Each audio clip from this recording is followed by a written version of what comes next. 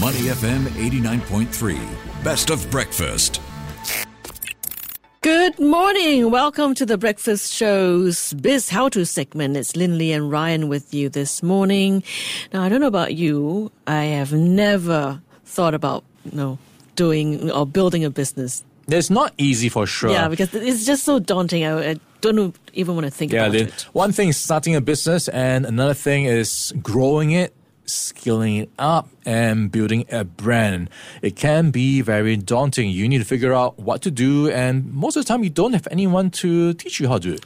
That's right. To do that, business owners must also make the right moves and find the right opportunities. In fact, that's almost like finding your better half, right?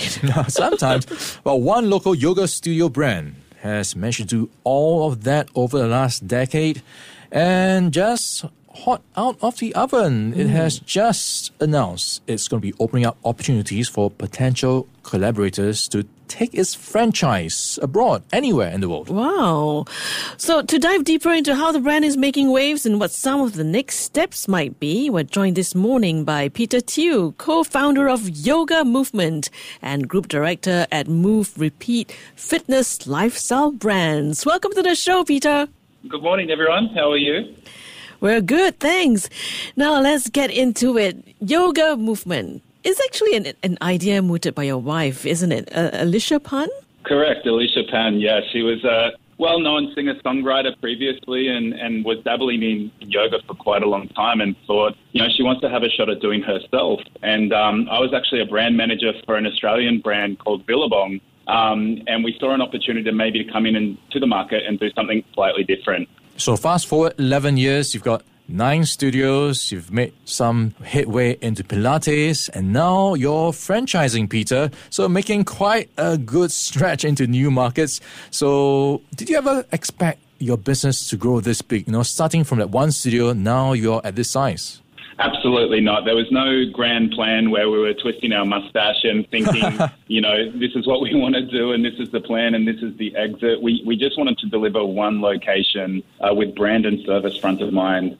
And, people started to really love it. And realistically, it took us to get to 3 or 4 locations where we started to realize we've really got something here and something very, very meaningful. Yeah, I'm going to get into that, right? So when did you figure out that this is something that is scalable? What sort of indicators did you look at to figure out this is sustainable as well? What's the cash flow like? What's the growth rate you're looking at? Did you have to borrow any money or do you have to leverage that to expand? We're very blessed in the fact that we didn't have to raise at any point.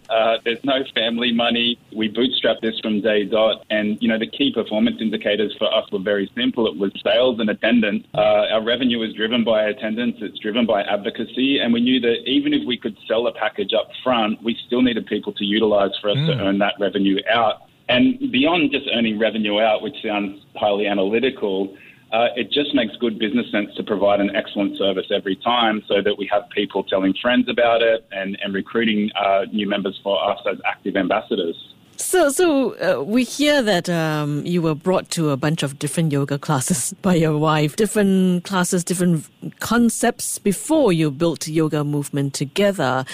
Tell us about that experience. How did that shape the branding strategy that you adopted eventually? A lot of what's in Yoga Movement today was built out of, I don't want to use the word too strong, but apathy for what was being delivered. And it's not to say it was bad, it was just disjointed. And we have a core belief, actually, that a brand is a sum of all experiences had with it, which is a horrible sounding grammatical sentence that makes a lot of sense if you break it down. And we would find that most of the concepts that we walked into, if they had a great website or a great social presence, the class wasn't particularly good. Or if the class was excellent, their website, their front desk or their studio cleanliness wasn't excellent. So we took an approach where we wanted to create almost a hospitality or service-driven concept. And I think that's lacking in fitness lifestyle on the whole, is this lack of understanding that we are in service.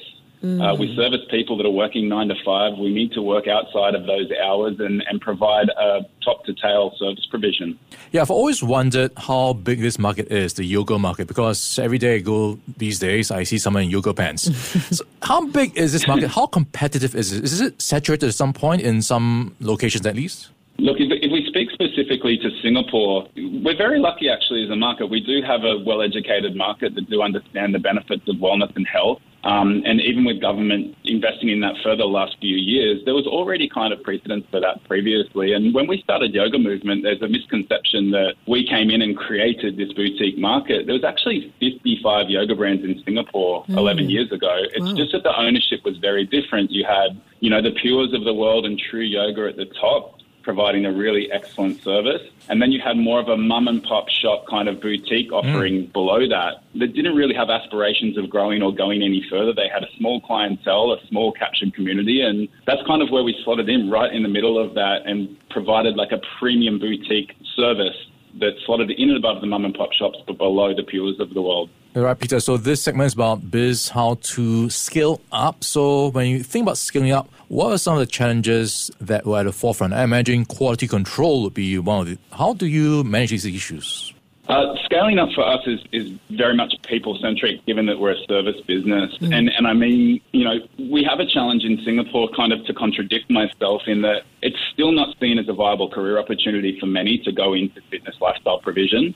So the talent pool is very shallow. And if you've got an instructor-led Group X class like we have, you need a quality teacher out in front of the class. So when we went to scale and when we started to grow, we started to invest into things that could help us get there. So we created the Yoga Movement Academy, which is a 200-hour teacher training course where we build and brand teachers. And we're not trying to attract the best practitioners that will stand at the front of the room. We're trying to actually build teachers. So we have a couple of extra modules in there. One's called the Business of Yoga, where we actually teach them around the supply and demand of teachers, the pay rate, the 6-month burnout period, where it gets really hard and starts to feel like a real job. And then we have a second module, which is called Own the Room, which actually teaches them about voice, pitch, modulation, appropriate levels of touch, body language, temperature control, and everything. So we try to create teachers that are capable of teaching, not just performing.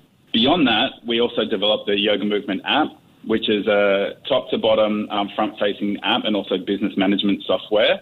And we've also gone on and developed with a third party, a Singapore company called Stream, our franchise development system. So all of these key pillars are in place for us to be able to grow not only in Singapore but outside into the region. Talking about that, we know that you're now taking Yoga Movement to another level, franchising. What are you trying to achieve here? Is there a specific number of studios you're hoping to target over a set period of time, not just in Singapore but in some of the countries overseas?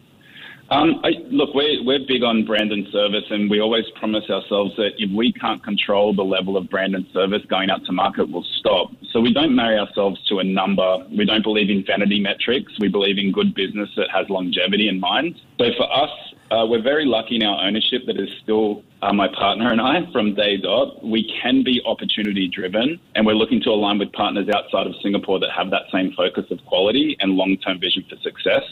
It's a bit of a great thing not to have to marry yourself to a higher level number. We do have a lot of international players coming through Singapore as their entrance market into Asia that have to deliver on what is a pretty ridiculous amount of units for Singapore in its domestic market. A lot of talking to international interest coming into Singapore. It's about educating them on the actual addressable market in Singapore, which we all know is a lot smaller than it might perceivably be.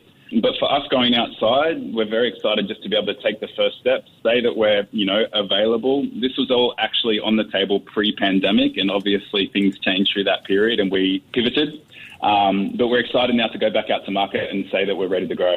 Yeah, so you've got a teacher academy going on, you've got an app as well, so some system there which makes it a potentially attractive franchise option, and this is what you're trying to do right now, get more franchisees on board. So what's the structure like? What can they expect to pay? What can they get back in return? So what's the way you formulated this fee or this model?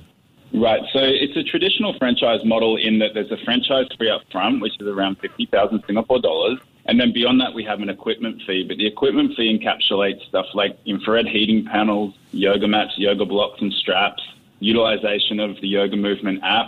And then it's a revenue rip model as well. So we have an 8% management fee and a 2% marketing levy, which will be reinvested into marketing through the region with local ambassadors and athletes. Thank you so much for your time and insights today, Peter. Thank you so much. It's been great. We've been speaking with Peter Tew, co-founder of Yoga Movement. To listen to more great interviews, download our podcasts at audio.sg or download the audio app. That's AWEDIO, audio at the App Store and Google Play.